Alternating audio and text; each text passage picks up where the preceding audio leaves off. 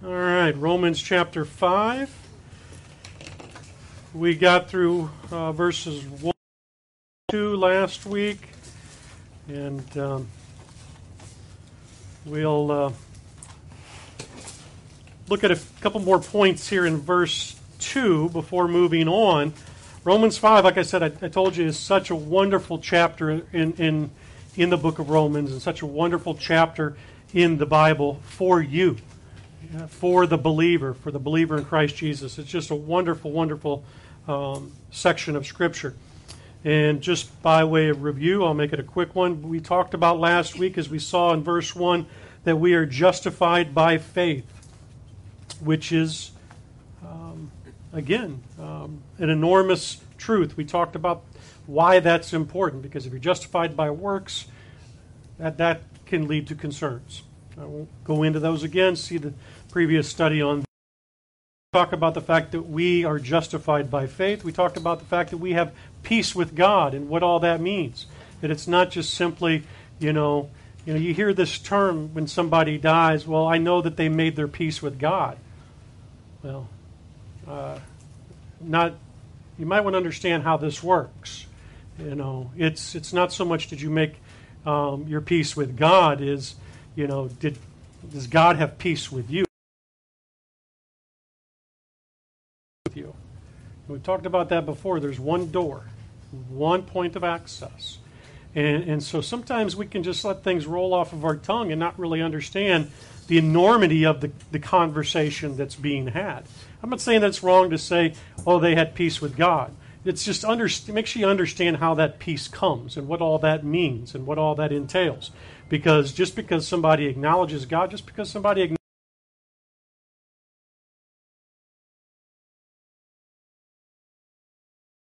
Jesus Christ.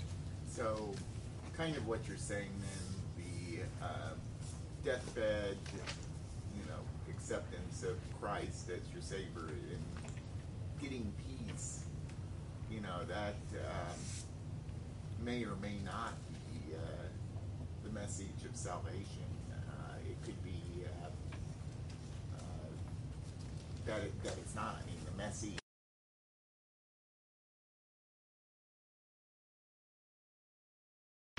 Unless they've accepted Christ as their Savior. That's right.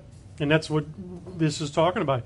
Therefore, being justified by faith, we have peace with God. It's not because you've decided, I've decided to accept Christ. No, that's not how it works. You have peace with God when you are justified by faith.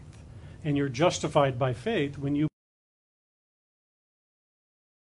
resurrection. And so, deathbed confession, unto salvation needs to be understanding by faith that you're a sinner in need of a Savior, and that only Savior is Jesus Christ, and that it's done and paid for. Well, and maybe Tim was also trying to point out the difference of the peace with God versus the peace of God.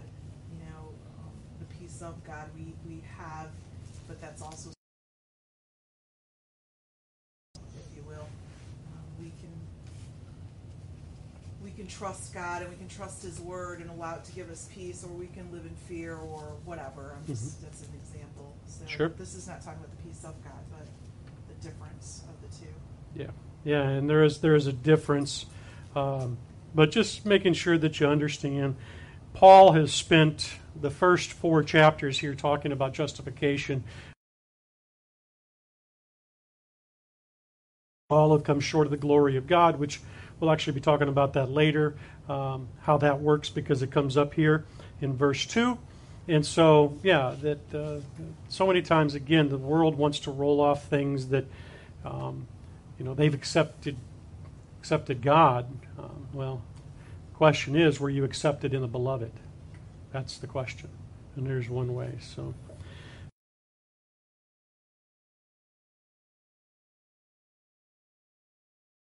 That we don't just have access to God. We have access to God basically because we have access to the grace of God. And that's what it says there. We have access to the grace of God by this faith. By whom also, by Christ, also we have access, verse 2, by faith into this grace. Jesus Christ is the means to which grace flows. And we talked about last week, I think it was, that all the things that we have, all the things that God blesses humanity with, is through Christ Jesus. That's who it's through. And so we have access to God, we have access to the grace of God through faith in the Lord Jesus Christ. And so those are some of the things that if you missed that study last week, we can't redo it. We could, but that wouldn't probably be too wise with our time. See last week's study. It actually had the audio working on that one. So, but the last part, or a few other parts, we still didn't get into in this verse 2. It talks about here this grace wherein we stand. That's a pretty interesting statement because so many people seem to think that they stand their position unto God.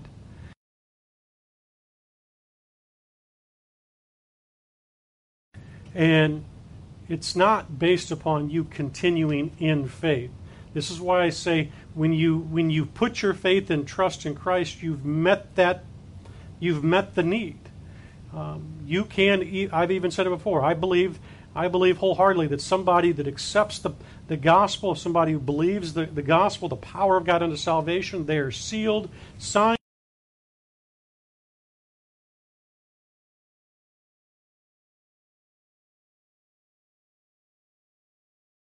To say that God couldn't even see us or recognize us because of our sin and our unholiness, and that Christ is the only way, the only advocate for us before God. Yep. And that yeah, and that we're sealed in Him, and if we could fail, we would. You know, in the case of losing our salvation. Oh yeah, that's certainly the case. Yeah, that's why it's we don't stand, and that's why we're going to talk about this standing in regards to our position. Turn with me to 1 Corinthians chapter 16, verse 13. This is a verse that some people confused in regards to this issue, but to piggyback on what Derek is talking about, yes, Ephesians says that we didn't have a standing, which we're going to talk about here in a second with this word stand. Christ is that mediator between God and man. He is that one that puts his hand, so to speak, figuratively on both shoulders between God and man. He is the one that makes all that possible. And if you don't have Christ, you don't have a mediator, which means you don't have an advocate. You don't have those things. So, 1 Corinthians, watch ye, stand fast in the faith, quit you like men, be strong. And so some suggest that, without getting into the whole Arminianism and Calvinism debate and all that situation, some suggest that you have to stand in your faith. You have to continue to have faith. That if you stop having faith, then you've walked away and God's no longer going to recognize the situation.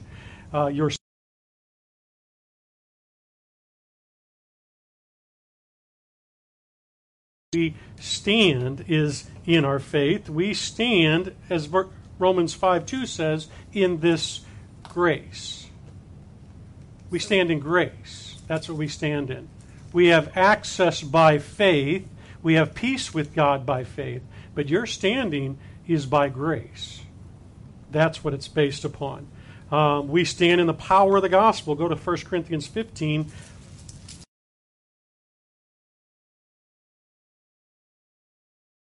First Corinthians 15, verse 1.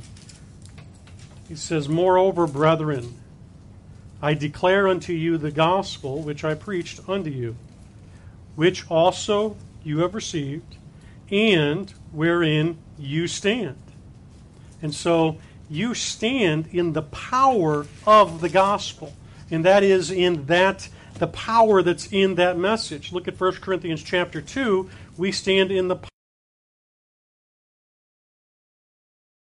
Corinthians chapter 2, verse 5. It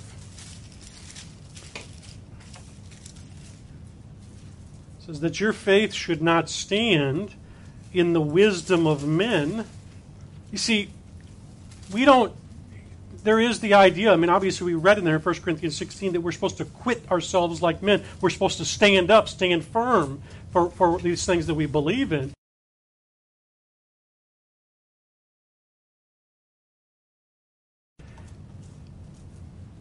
It doesn't work that way.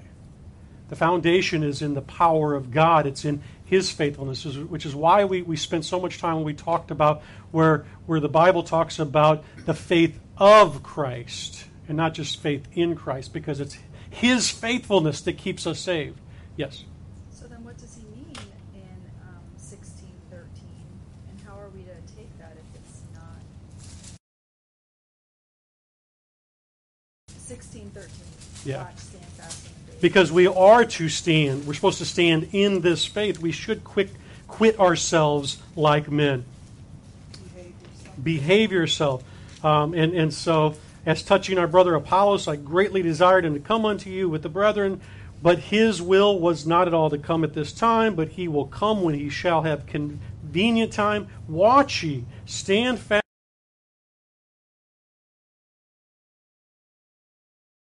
Charity, I beseech you, brethren. You know that the house of Stephanas and how they've addicted themselves to the ministry. It's not talking about your standing, meaning your position in Christ. It's not talking about your position towards God. It's with this position how you are to, what you're supposed to do with that. I don't waver in the idea that I'm a United States citizen. I don't waver in that. I stand firm in that. If I go to the court system, matter of fact, the teaching assignment I was given for the next BBF conference in a year from now is to talk about this very subject, the fact that the rights that we have in the United States, how is it a believer is supposed to exercise those rights, like even to the court system? Well, you would stand fast in those liberties that you have. I'm not going to go before the judge and not stand. Hopefully, to do things against my liberties.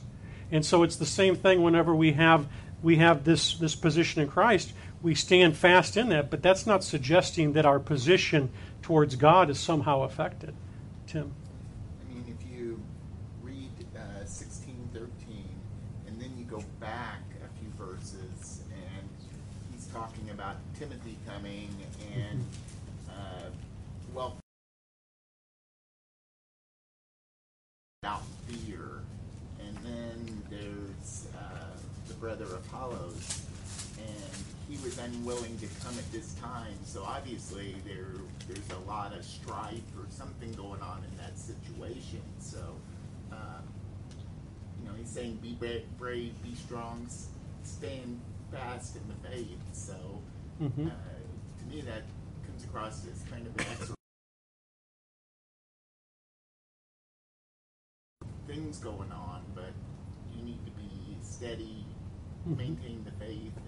Sure, because he's sending, he's wanting to send Timotheus, he's wanting to send Apollos there for multiple reasons, and so there's this need to reassure them that the fact that they need to stand on these truths, stand on what they have, but that's not necessarily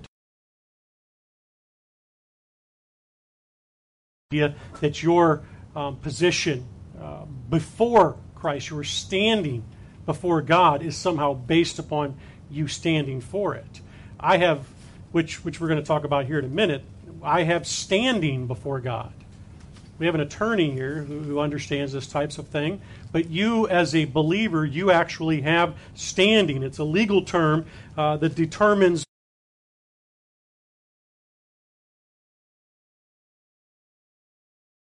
you have standing before God. Tim might be able to explain it to you, but I've seen it enough times where what's that? Just plain.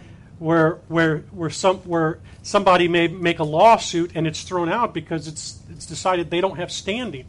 They don't have a right to come there. That's what standing is. Our faith is not, in other words, our continuing having the faith. As we have access to God. It's we've now been given standing. You might, we stand and we do have standing with God, but it's again, because we have that standing, we have access to God. Again, somebody goes to the court systems, files a lawsuit. I mean, and again, I'm no attorney, but I would expect that the idea of standing case, but even whether or not somebody has the right to argue the case. Am I right on that? I can't go into the courts and be recognized unless the judge allows it. I don't have standing to argue court cases. Matter of fact, you can't go to the Supreme Court unless you have standing as an attorney to do so. And it's the same thing. You have standing before God, and that's that position that you have. Does that remotely answer? All right. So understand that we stand in the power of God. We stand in the power of the gospel. We stand in the grace of God. We do not stand on ourselves. But again, that is not to say that we aren't encouraged, we aren't told to stand in that faith, to quit us like men.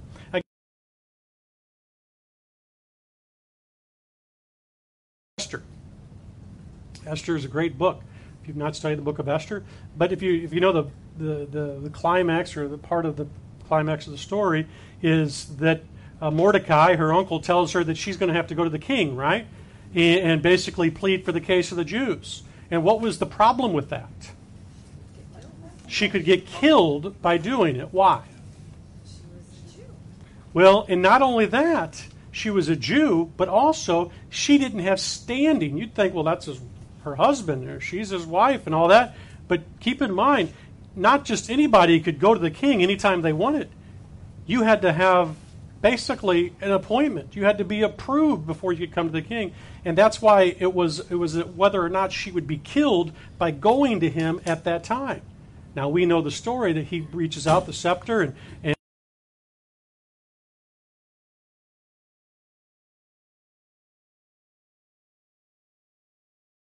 she didn't have standing to go before then, but he gave her standing. He gave her access. And it's the same way with us. God gave us access. God gave us standing, and that is not going to be removed. And it's accessed by faith. So I'm trying to understand. I think you're talking about stand before God because of his faith in us. Mm-hmm. And that is something that never changes. And the other one is a standing, which is a practicing of our faith before God. And that can dissipate or go through waves of different.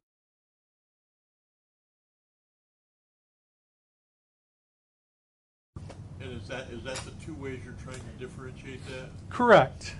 We stand in this grace that we have. And again, what is grace? Is it merited favor? No. Earned? No, it's unmerited favor. It's something that you didn't deserve, and we have access to that grace by faith in Christ.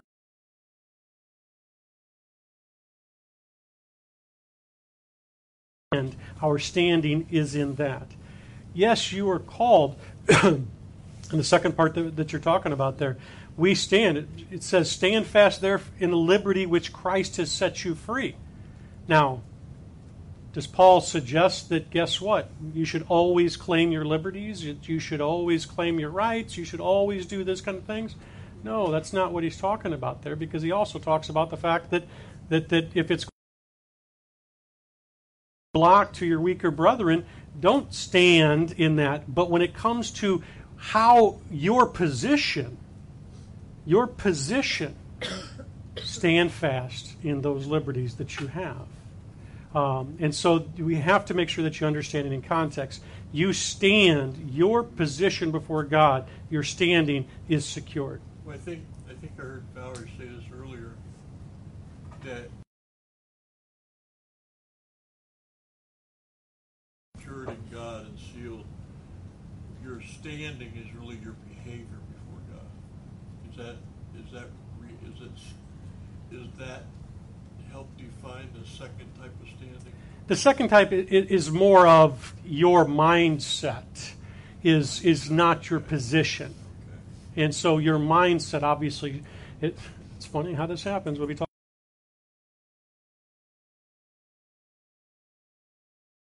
Is going to affect your behavior, but again, your position is not going to be affected by anything that you do. Once you've accessed this, once you get this, once you have this, you have it. You have standing.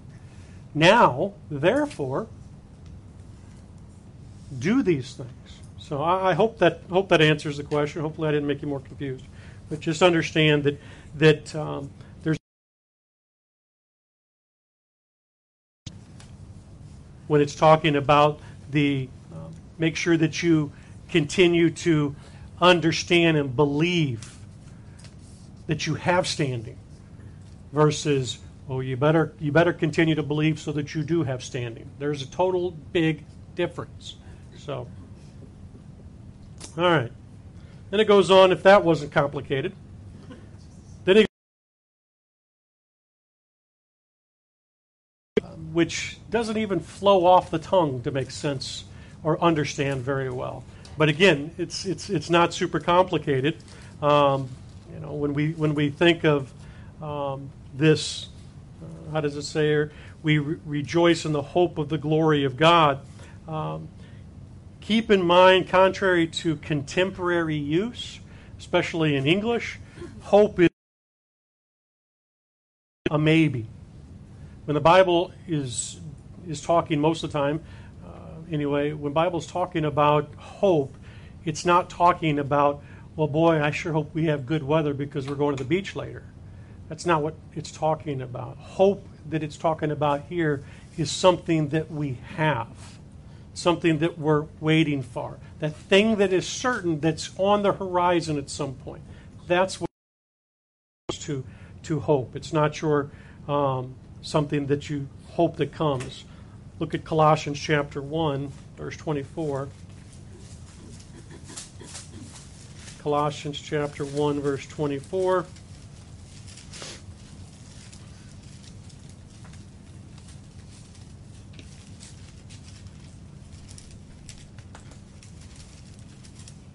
It says, who now rejoice in my of the afflictions of Christ in my flesh, for his body's sake, which is the church, whereof I am made a minister, according to the dispensation of God, which is given to me you to fulfill the word of God. This is not the passage I was looking for. Oh, wait a minute, there it is. It keeps on going. Even the mystery which has been hid, in verse 26, saints, to whom God would make known what is the riches of the glory of this mystery among the Gentiles, which is Christ in you, the hope of glory. Understand that there is a future. I guess you realize this. I'm not spoiling anybody's understanding. This isn't as good as it gets, right? You understand. Much better than this world, and in the future, this is that glory that's going to take place. That glory that Christ has now in the heavenlies. Guess what? We are going to have that in the future, and so it's often referred to as this hope of glory. This thing that we are going to have. The glory of God has to do with what God is going to do in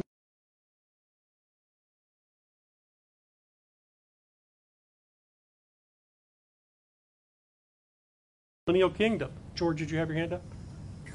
Hope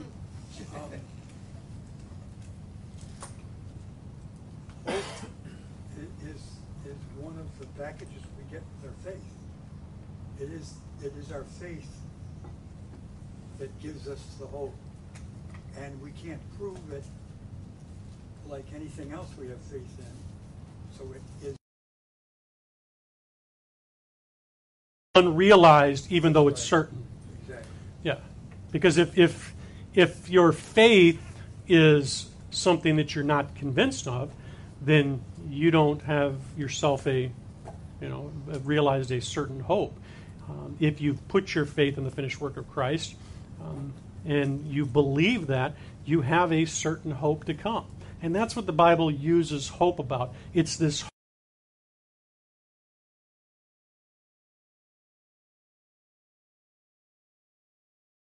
certain thing. It's not a possibility. It's a definite. And if you go back in Romans, remember Romans 3? Look at Romans 3, verse 23. Sometimes I think that we need to expand our understanding a little bit. Romans 3, verse 23, for all have sinned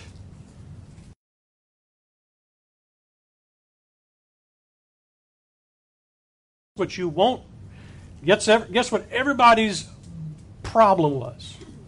They sinned, which means they come short of the glory of God. That was not going to happen for that person. And Romans and Paul is explaining what God did about that. And now, as a believer, guess what? You've got a hope, a certain hope of the glory to come in the future. That thing that God is going to do. What? You stand in a place. You have access to that. Now, by faith, because of faith, you're justified by faith. You have this certain standing with God in which you have the hope of the glory of God. The glory of God is going to be revealed in you in ways that it isn't right now. Trust me, I'm sure some of you guys still take a leave for pain, still take sinus medication for allergies, do all those kind of things.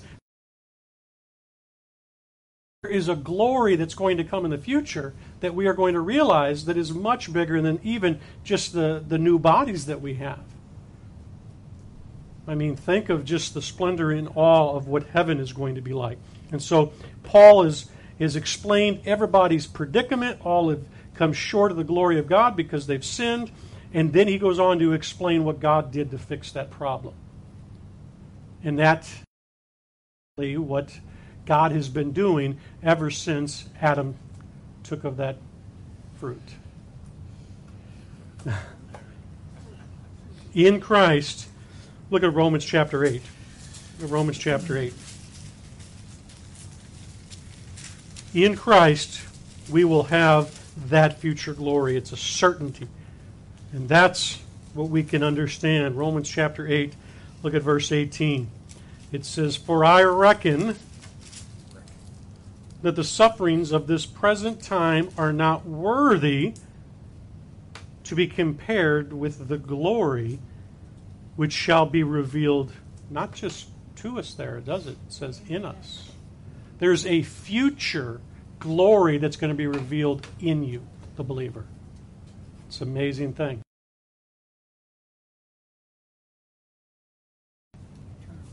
Yes. Yep.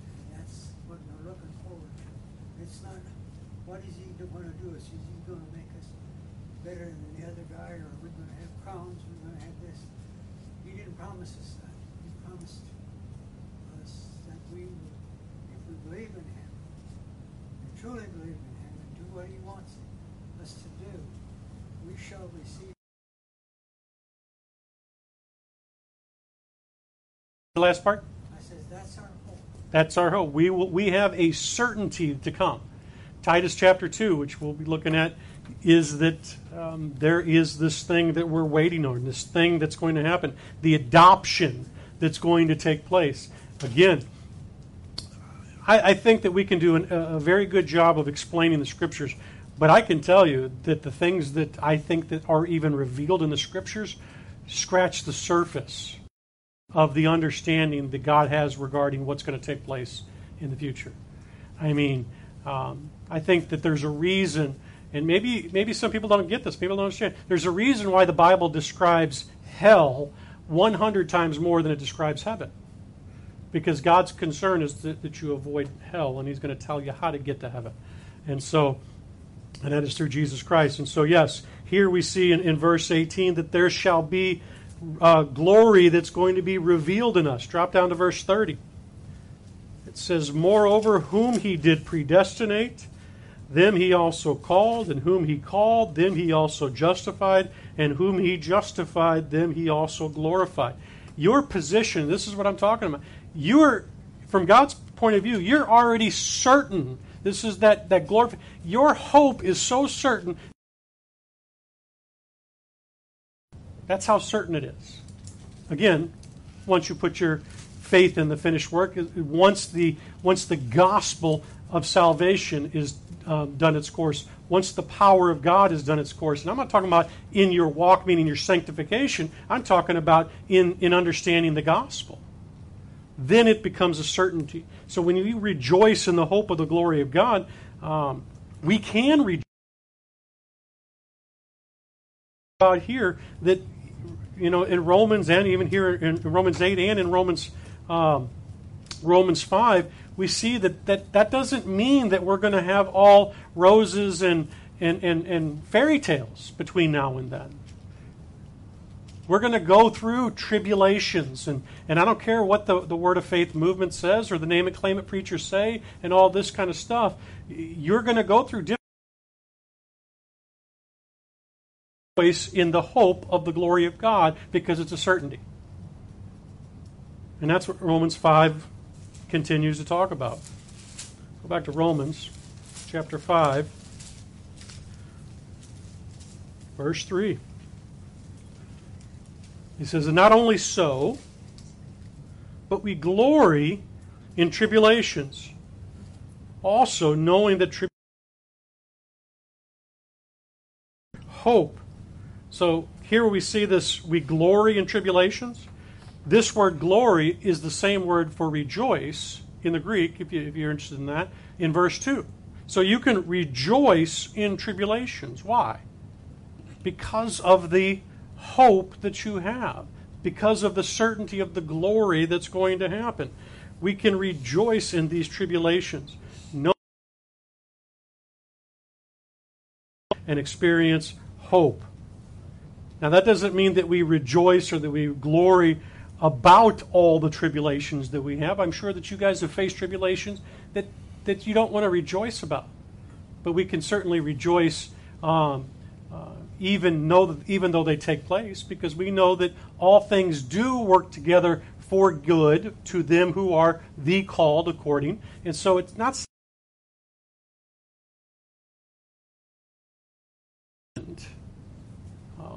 the sufferings of this present evil age are nothing to be compared, as we read earlier, of the glory that's going to come. And here he's talking about the fact that the tribulation works patience, and patience experience, and experience hope. So when we are weak, knowing that when we are weak, and sometimes I think we forget this, and we're so busy trying to what's the term? Pull up our own pants and all that kind of stuff. And I think that there's certainly truth in self-reliance. But when we're talking about the tribulations that sometimes we face, we forget that we don't have to hide those difficulties that are going on in this world. We don't have to hide the pain that we're going through. Just because I know that my, so-and-so died and I know where they ended up, that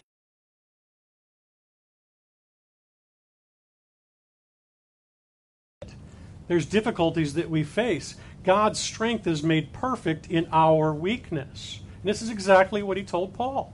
Let's look at a couple verses here. Look at 2 Corinthians chapter 12, verse 8.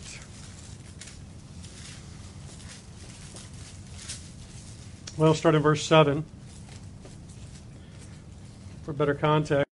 Or 2 Corinthians 12:7 says, unless I should be exalted above measure through the abundance of the revelations, there was given to me a thorn in the flesh, the messenger of Satan, to buffet me, lest I should be exalted above measure. For this thing I besought the Lord thrice, that it might depart from me. And he said unto me, my grace is sufficient for thee. I guess maybe we should say that Paul just didn't have enough faith to to heal whatever it was, or to cast away, or whatever. So, what you're saying is that, like the people that are in the way of Ida right now, they obviously can't rejoice in the fact that Ida's going to hit them, but they can rejoice while they're going through that situation because they have the surety of God's glory. And they have the hope. They have the hope that no matter what happens, all things do work together. In other words, in the end, regardless of the difficulties we have in this world, the fact of the matter is that God has secured us. He has is that whenever we're facing tribulations, I guess the best thing, and it says that we should give thanks always. Well, how do you give thanks always? It doesn't necessarily mean that you have to give thanks because, in my example, I don't have to give thanks that my son died. I give thanks that God's son died so that my son would live. There's always a place to give thanks. And that doesn't mean that, again, it's easy. But when we understand that the sufferings of this present evil age are nothing to compare to the glory to happen, we can be. Because why? Because of the ultimate thing. Because the tribulations we face, and this is where people get this wrong, the tribulations we face in this life, for anybody, but especially for the believer, it does not come from God. God is not causing your tribulations. God who's judged you and who's caused you to go through these things. It's much easier to understand that I got into a car wreck because some fool cut me off than because God is against me. Do you see the difference? And when you realize, if God be for me, what? Now do you think that you can give thanks in all things? Not for all things. As much as this was bad to happen to me, I know the future. Yeah. So when you're talking to someone who says, why do bad things happen, is it too simplistic just to say that we're in a fallen world? No, I think it's a very good answer. I think that's an excellent answer. Too often we try to overcomplicate things. And the best answer...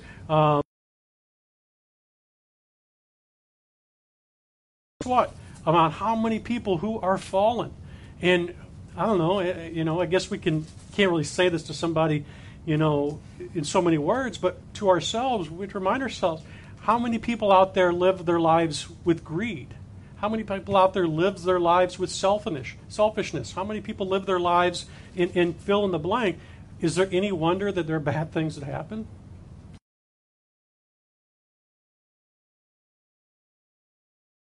Fallen world, even when there's a tsunami that hits, even when Ida comes.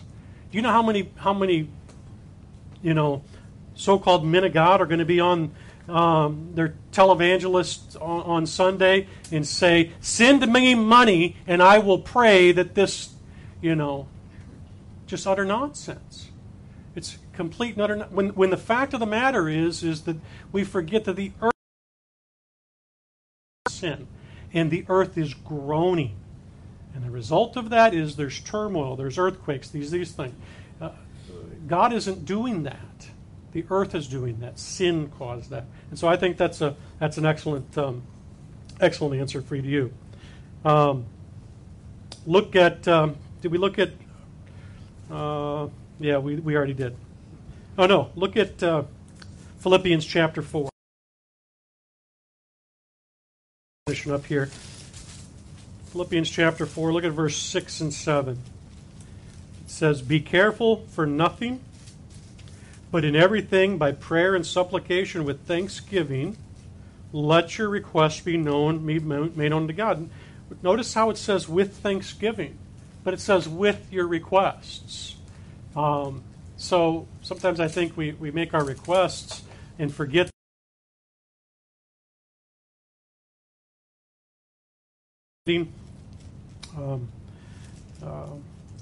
shall keep your hearts and minds through Christ Jesus.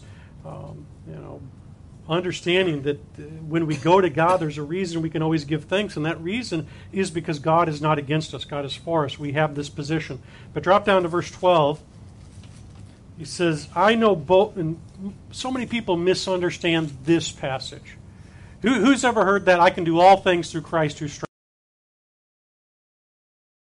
The idea that, boy, I can do that job. I can, you know what? I can go do that.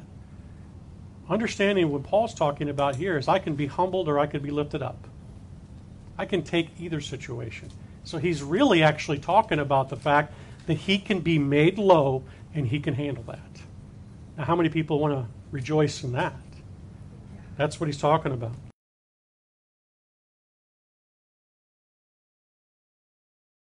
And I know how to abound. Everywhere, in all things, I am instructed both to be full and to be hungry, both to abound and to suffer need.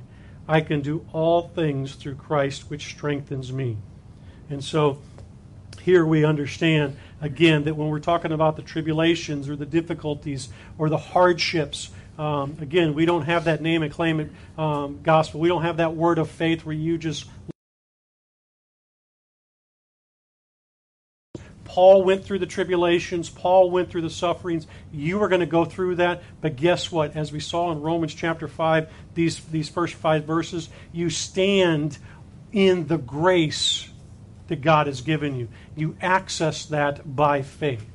And so we can glory in the tribulations. We can glory because of the hope. And we didn't read it yet, but we didn't get to. Look at Titus chapter 2. Titus chapter 2. Verse 13.